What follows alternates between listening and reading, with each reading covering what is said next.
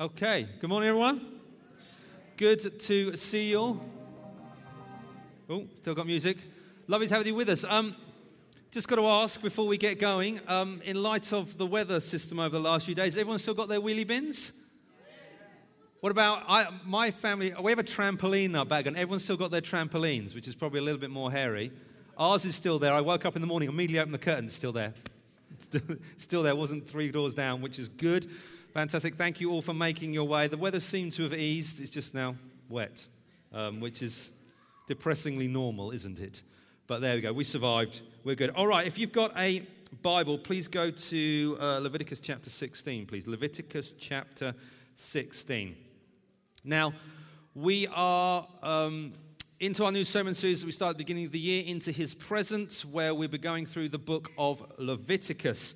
And what we've seen thus far is that the book of Leviticus answers the question or deals with the man's greatest problem. How can sinful mankind, come into the presence of a holy God?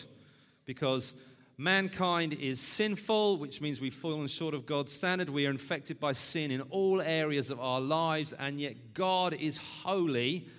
Holy, set apart, He is other, He is different from us in every possible way, and sin and holiness cannot exist together. They are just diametrically opposed to each other. And we find in our Bibles that in the beginning, when God made the heavens and the earth, and He made Adam and Eve and put him in the garden, everything was good and everything was right, and man dwelt in the presence of God. And then Adam and Eve rebelled, separated from the presence of God, and we saw the first few books of the Bible is about how God is restoring that relationship, and particularly the book of Leviticus, out of the first 5 books of the Bible, the Torah, the law, deals with this problem. In fact, it's the center of those 5 books, and what we've got today is we've come to the center of the central book, Leviticus chapter 16. So we've got the order. What we've done, so we've talked about Leviticus, the structure of Leviticus, how it's done in a symmetrical pattern with chapter 16 being the center. And we've done the first 3 sections, and now we're on to chapter 16. If you've missed them, you can catch up them online. So what we're going to do is we're going to look at chapter 16, which deals with an event called the Day of Atonement. The Day of Atonement. So we're going to look at the chapter, go through it, see what it meant for Israel, see how it points forward to Jesus, and then draw some application for us here now as 21st century believers and followers of Jesus. Now, the Day of Atonement was the most significant day in the calendar of the people of God, of Israel. It was actually, I read that often it was just referred to as the day. They didn't need to put any qualifiers by it. It was just, when in their calendar it said, is the day coming? Or where they had their countdown calendar, where they had 24 doors to open. The day was at the end. They needed nothing else. And it was the Day of Atonement. And it was the moment where God, in His grace and mercy, allowed man to come into His presence and dealt with the problem of sin for the nation of Israel. And it presumes that when you get to this, that you've read the first 15 chapters, because all the stuff we've learned so far is involved in what we're doing now in chapter 16. So we've got the sacrifices that have come. So you've got to know about the sacrifice. We've got the institution of the priesthood. We looked in chapters 8, 9, and 10. So you need the priest to do the bits and pieces. And also what Matt looked at last week about being pure before God, living lives, daily purity, and becoming clean before God. That is also involved as well. So it all builds up to this. And what happens in the culmination is that man can now stand into the presence of God. Now, it's called the Day of Atonement. Atonement means literally at-one-ment. It means to bring back into relationship. It means reconciliation. It means that sin has been paid for. And so man can now stand in God's presence. It means blood has to be shed to cover sin, because sin is an offense to God and it needs to be punished, and so blood must be shed. If you've read or listened to chapter 16 before today, you'll find actually the Day of Atonement as a phrase doesn't exist. It's actually mentioned in chapter 23 when we get to that, and they talk about the calendar year of Israel, but it's not actually appearing in this passage, but the word atonement does, according to my count, 15 times. So as we go through it today, you might want to mark them off. I think it's 15 times it mentions atonement in chapter 16. And the reference to blood being shed, I think, is about 9 times, so have a look at that. And we'll see through this that atonement is made for the high priest who goes into God's presence. That comes up 4 times. And for the people as a whole, that's mentioned 3 times. So that is the theme of this chapter. And what we'll find out is atonement is made for sin, for the punishment for sin, but also it is made from the polluting effects of sin. So atonement is made for sin, but also from sin, and sin is removed from the people. And so what we're going to see is we're going to see sacrifices offered. We're going to see cleansing come to the high priest, his family, the people of Israel, and even the tabernacle itself. So I put out a video which went out on social media because, I'm such an influencer. And it should have come through you via your life group leaders about the tabernacle. But if we look at the picture of the tabernacle, what we're going to be dealing with, we look at this each week, is what we're going to do is right at the end there where the glory cloud comes down, that's what we're talking about. That's called the most holy place, or the Holy of Holies. The bit before it is the most holy place, and then you have outside the courtyard of the tabernacle. And what's going to happen is the high priest is going to, through this day, enter the most holy place. He is literally going to go into the presence of God where the Ark of the Covenant is. So that's what we're looking for. All right, big idea. For man to come into God's presence, sin must be dealt with by blood being shed. For man to come into God's presence, sin must be dealt with by blood being shed. So let's go through the passage. If you've got it with you, we're going to go through it in chunks. First chunk, verses 1 to 10, which is preparation for the day. The chapter begins by the Lord speaking to Moses. So we know this is a divine command. This isn't a human institution where men and women just got around and thought, let's do this, this will work. No, God has spoken to his people. This is how I want it. And he begins by referencing back to chapter 10, where we looked at the death of Nadab and Abihu, who were Aaron's sons, who came into the presence of God, basically and offered unauthorized fire. And we looked at kind of what that meant. And they died as a result because they came into the presence of God without having sin dealt with. And it all went horribly wrong for that. And so there's a reference to that. And so there are restrictions for entering the tabernacle. Not anyone can do it, and not at any time. Actually, the only person who can do it is the high priest on the Day of Atonement to go into that most holy place. And he says anyone who doesn't do that, anyone who disobeys will die, because there is a restriction on God's presence because of his holiness and our sinfulness, which keeps that one apart from the other. The only other thing that will allow that is what we're going to look at today, where the high priest can come in. He can be the mediator between man and God and deal with man's sin. So what does he do? Verses 3 to 6. He's got to prepare the offerings. There's got to be offerings to enter God's presence. And so he's got to bring a young bull for a sin offering for the priest, and then a ram for a burnt offering. We look at both of those in the first week of the series. And then he's got to wear holy garments. But this is an important note here. We looked at the priest and high priest in his holy garments, and there were dead flash, there were jewels on his chest. He wore different robes. But on this day, he has to remove all them. And he basically comes in a simple white linen robe. And this is an act of contrition. It is an act of humility, saying actually one doesn't presume to enter God's presence. One comes when called, and one comes in humility. And he was also to get an offering from the people as well, which were 2 goats, and then a ram for the burnt offering. And so there was a sin offering for the high priest, sin offering for the people, burnt offering from the high priest, burnt offering for the people. And then the 2 goats were going to be the scapegoat. And if you've got my translation, a lot of other translations have this. Who's got the word Azazel in their Bible? We'll come to that. That's the translation of the scapegoat, and we'll look at what that means with the 2 goats. So there's preparation. So you've got to get the offerings and the sacrifice ready. The priest has to get ready by wearing his garments. He's also got to bathe and get ready to enter God's presence. So that's the beginnings. Then, part 2. Verses 11, 12, 13, 14, we have the offerings for the high priest. So before the high priest can enter God's presence, he has to make offerings for himself. He has to sacrifice the bull for his sin and the sin of his family. And this is mentioned actually twice in verse 11 to underline it's important. You have to deal with sin if you're going to come into God's presence. He then takes some of the blood of the offering that's offered outside the tabernacle. He says he goes into the tabernacle, into the most holy place, and he takes with him coals from the altar and a special incense. He then burns the incense on the coals that he's carrying, which creates a great cloud of smoke. And there's a bit of a debate of Why? What was that about? Was it to hide him from the presence of God? Because truly being in the presence of God can be devastating. Was it an image of worship and prayer? They're not sure, but that's what he had to do as he went in. And then what he did is he took blood and he sprinkled it on the mercy seat. Now, the mercy seat, we got that picture, Philip. The mercy seat, there's the artist's rendering of the Ark of the Covenant, which is what was in the most holy place. And the bit on the top between the two angels there, between the cherubim, looking down, is the mercy seat where the presence of God would be. And so blood would have to go on the mercy seat to cover the sin of the high priest as he went into it. And he had to sprinkle it. It says 7 times. Now, 7 in the Bible is a number of God. It's also a number of completeness. 7 days of creation. And so that 7 times is a completeness of what he had to do. So he had to sprinkle blood on there. And what happens is in the ark, you had the 10 Commandments, you had the manna that God provided in heaven. You also had Aaron's staff, which budded, which you read about later in Numbers, but that went in there.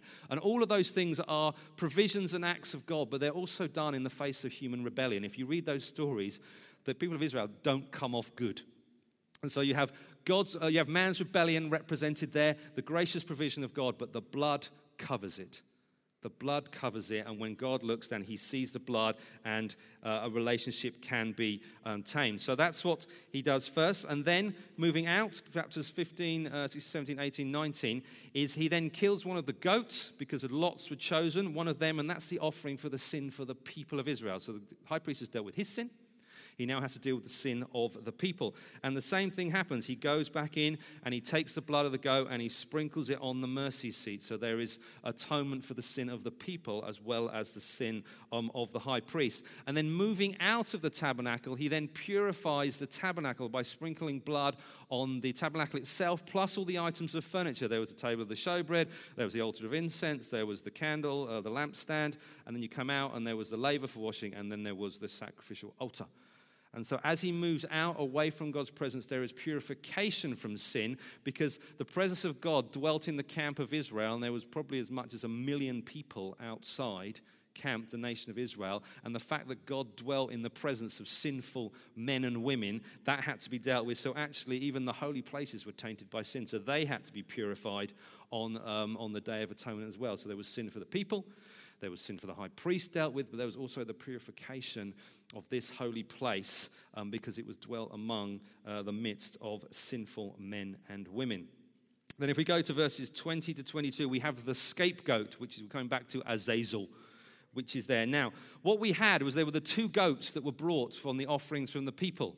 And a lot was cast, and one was chosen for the sacrifice, we've talked about, was killed, and the blood was sprinkled. The other one, now that one was the scapegoat, and it's often referred to as Azazel, which is a Hebrew word, and the reason it says it in our Bible is they don't know what it means. So there's a kind of a debate. What actually does it mean? Some people say it's a compound word of the Hebrew word for goat and the verb to go away. It's the go away goat. That's one thing. But we often refer it to in English. We have our word scapegoat, and we kind of know what that means, where a scapegoat is someone who takes the punishment for somebody else. But that's what happens. So you've got these 2 goats, and the high priest was to put his hands on the head of the go-away goat, and he was to confess the sins of the people of Israel. He was to confess the sins of the people of Israel, all the things they had done, and then that goat was then taken outside the camp and sent away. It was led out into the wilderness.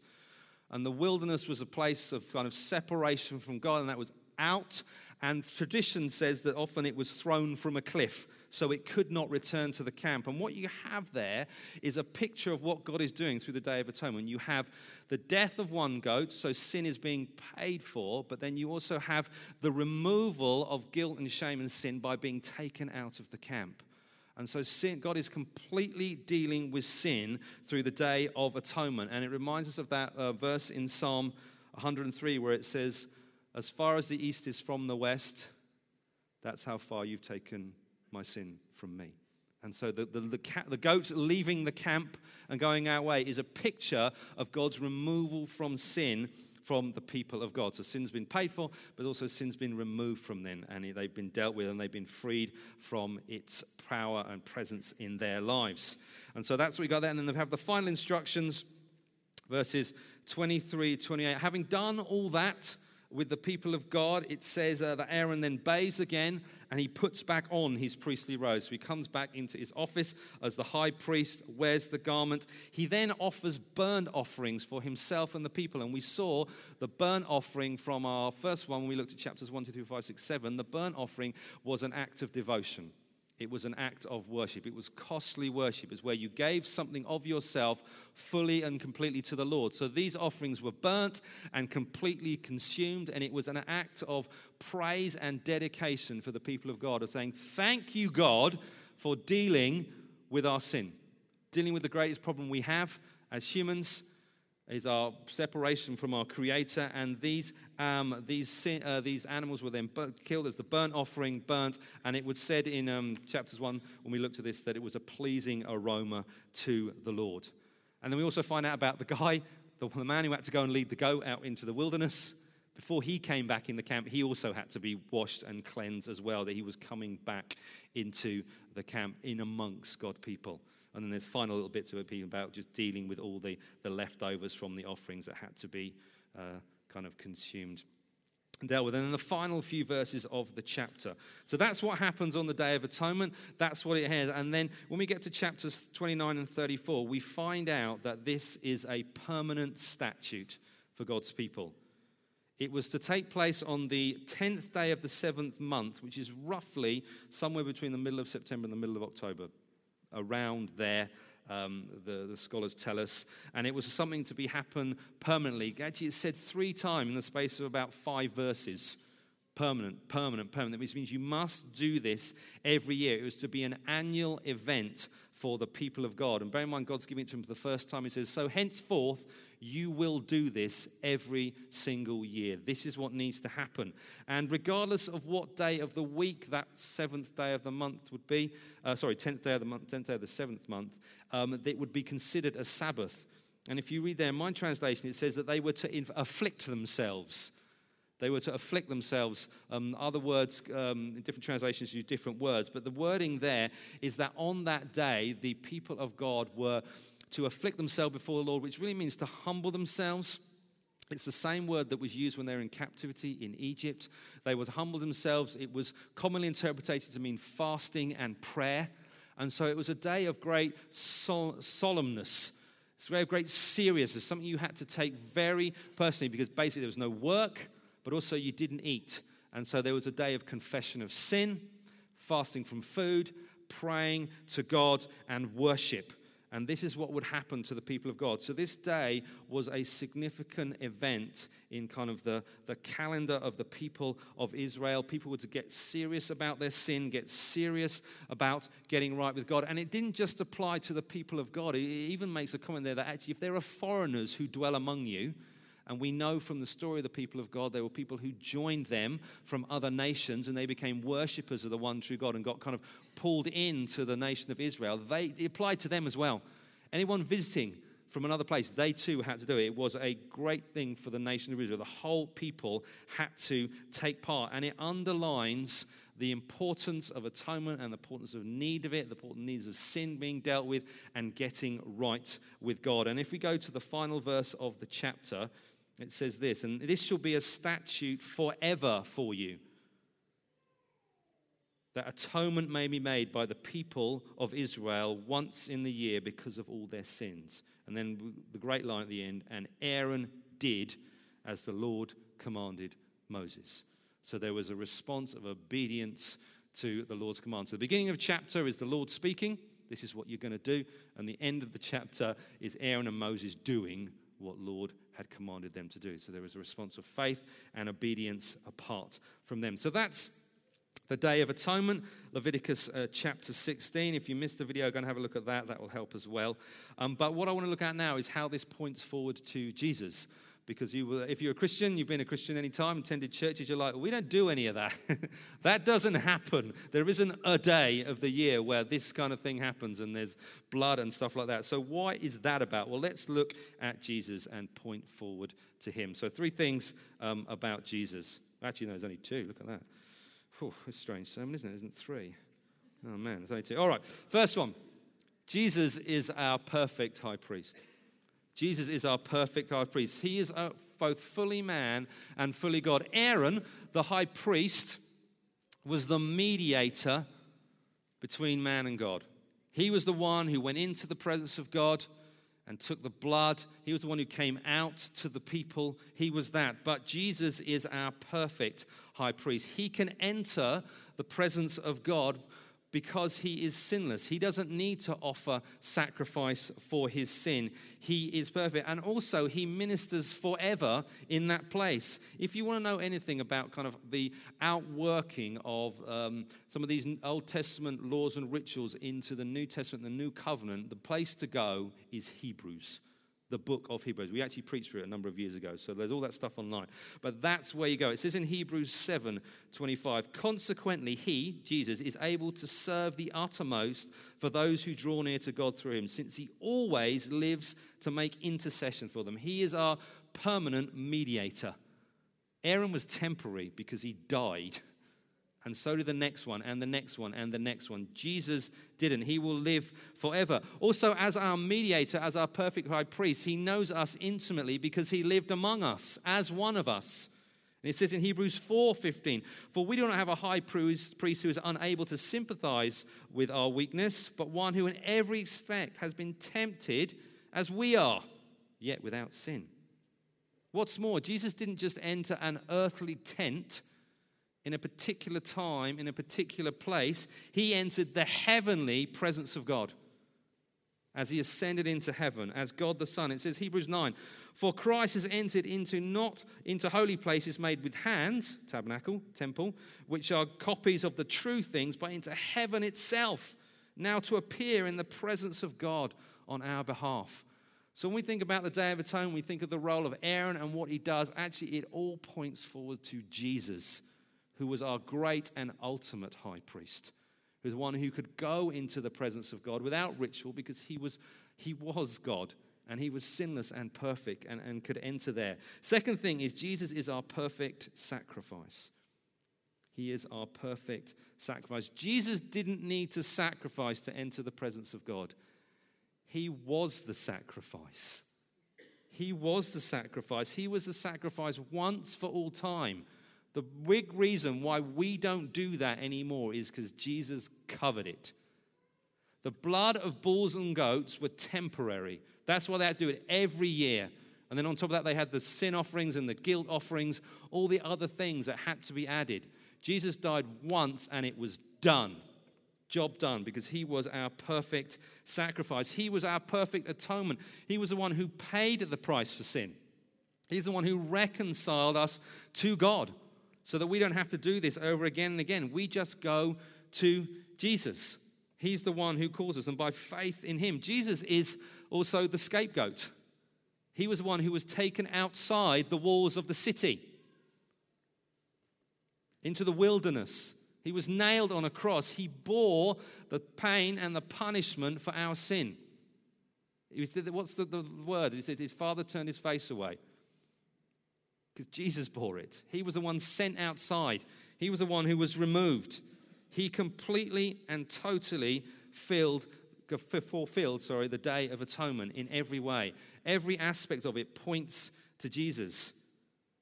Hebrews 7:27 says, he, Jesus, has no need, like those high priests, to offer sacrifice daily, first for his own sins and then for those of the people, since he did this once for all when he offered up himself. Hebrews 10:12 says, but when Christ had offered for all time, a single sacrifice for sins, he sat down at the right hand of God. When you sit down, job done. All completed. Jesus sat down. He was the perfect sacrifice. He completed everything. And in our Gospels, there's an image that we look at that kind of sums this up. It comes up in Matthew's Gospel, Matthew 27. When Jesus is dying on the cross outside the city walls in the wilderness, bearing the punishment we deserve, and he cries out to God, why have you forsaken me? And then he cries out, it is finished. What happens in the temple? The curtain, the veil, the separation from the most holy place, the place where God's presence is, you can't go in there unless you're the high priest. And then only once a year. That veil, that curtain is ripped. And where to get ripped from? Top to bottom. God says no, done. And so the way now is open to God. We can come back to him. We can come back in relationship, but only through Jesus, only through his sacrifice, only through what he has done for us.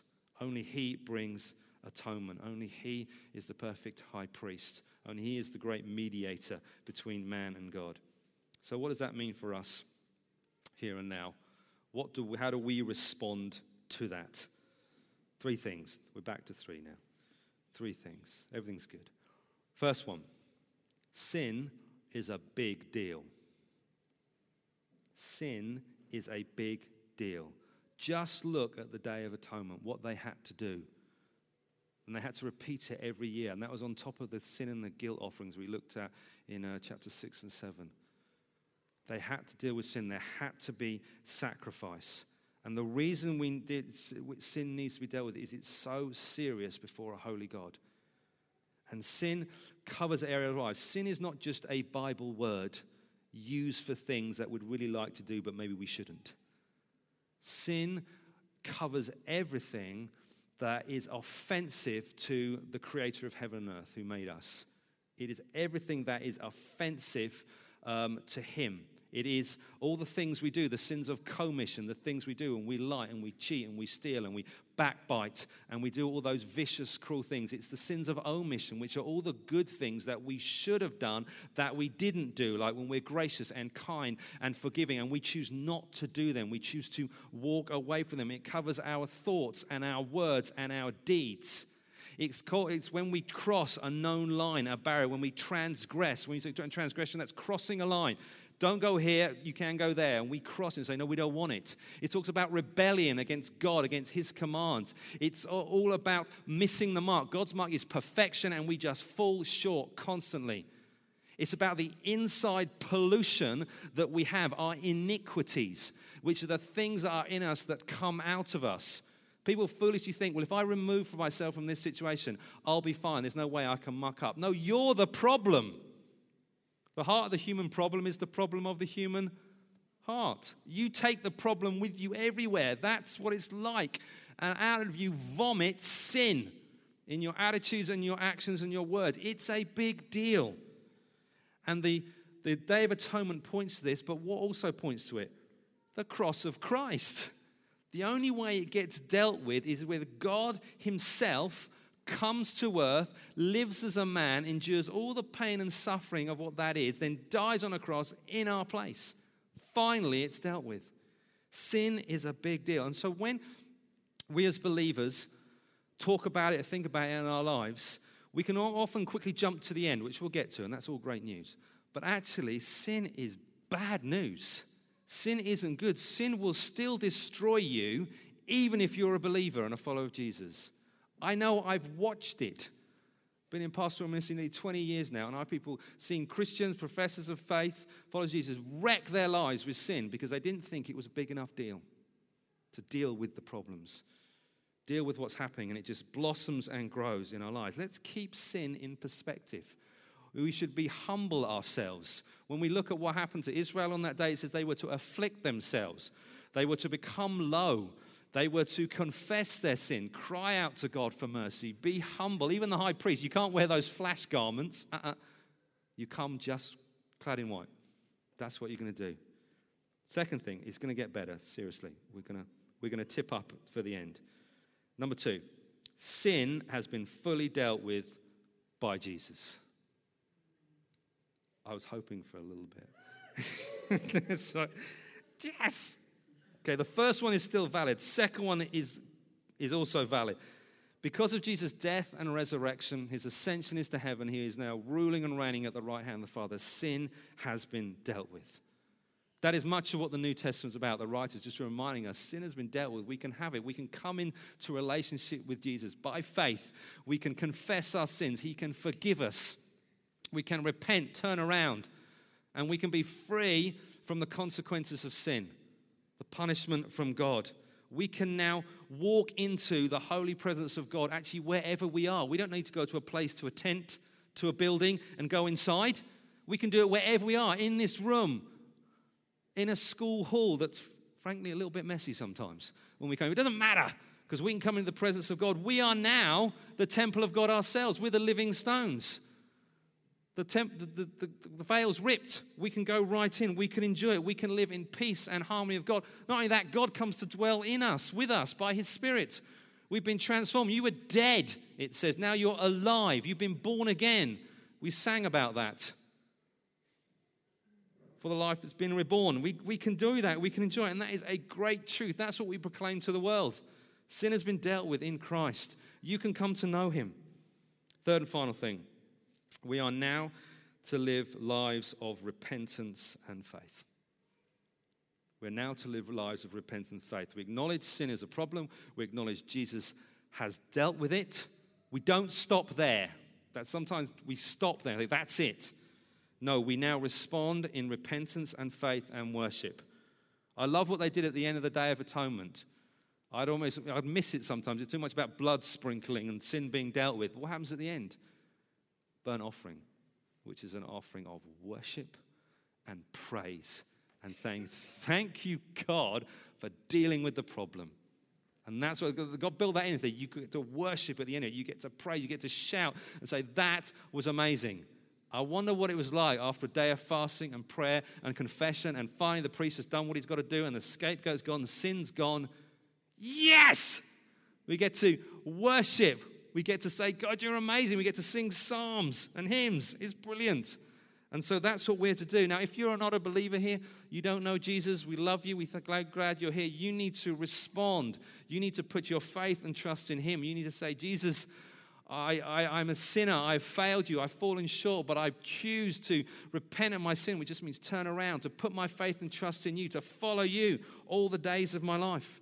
If you're a believer here, we need to live lives of repentance and faith, recognizing one, sin's a big deal, but Jesus has dealt with it, but he still says to us, you need to deal with it on a regular basis. 1 John 1:9 says, if we say we have no sins, we deceive ourselves and the truth's not in us. But if we confess our sin, God is faithful and just. He will forgive our sins. There's the atonement bit.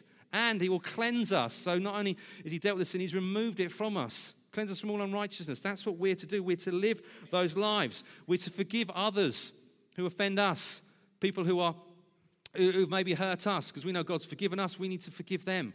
We're to live lives of thankful worship, overflowing in praise. We don't reserve that for just 20 minutes on a Sunday morning. I'll go a bit gung-ho there. If I'm really feeling good, the hands come up, woo, and then leave it. It's a life of worship. It's a life of praise. It's great gratitude and thankfulness every day in every aspect. It's good to gather and hear stories, but it's also good to go out there and live our life wherever we find ourselves, praising God and giving thanks to him. Whatever it is, it's to live life of faith, trusting God. We've trusted God for our salvation. We've trusted God for what Jesus did in Christ on the cross. We're to now trust him in all areas of our lives. How he's going to provide for us, where he's going to lead us, how he's going to look after our families and all those kind of things. We choose to trust him, and we do that by studying his word, reading that, praying over that. Are you reading through Mark as we're doing Christmas to the Cross? I'm totally lost on what chapter 7 this week, something like that. Check the texts. They'll come out. We're to pray for the sick and say, God's got plans for you. We want to pray for you. We love you. We're to do all these things to respond in faith to him. Amen. I'm going to stop there. I could just keep ranting. Okay, let's stand up. Stand up. Grab your little cup.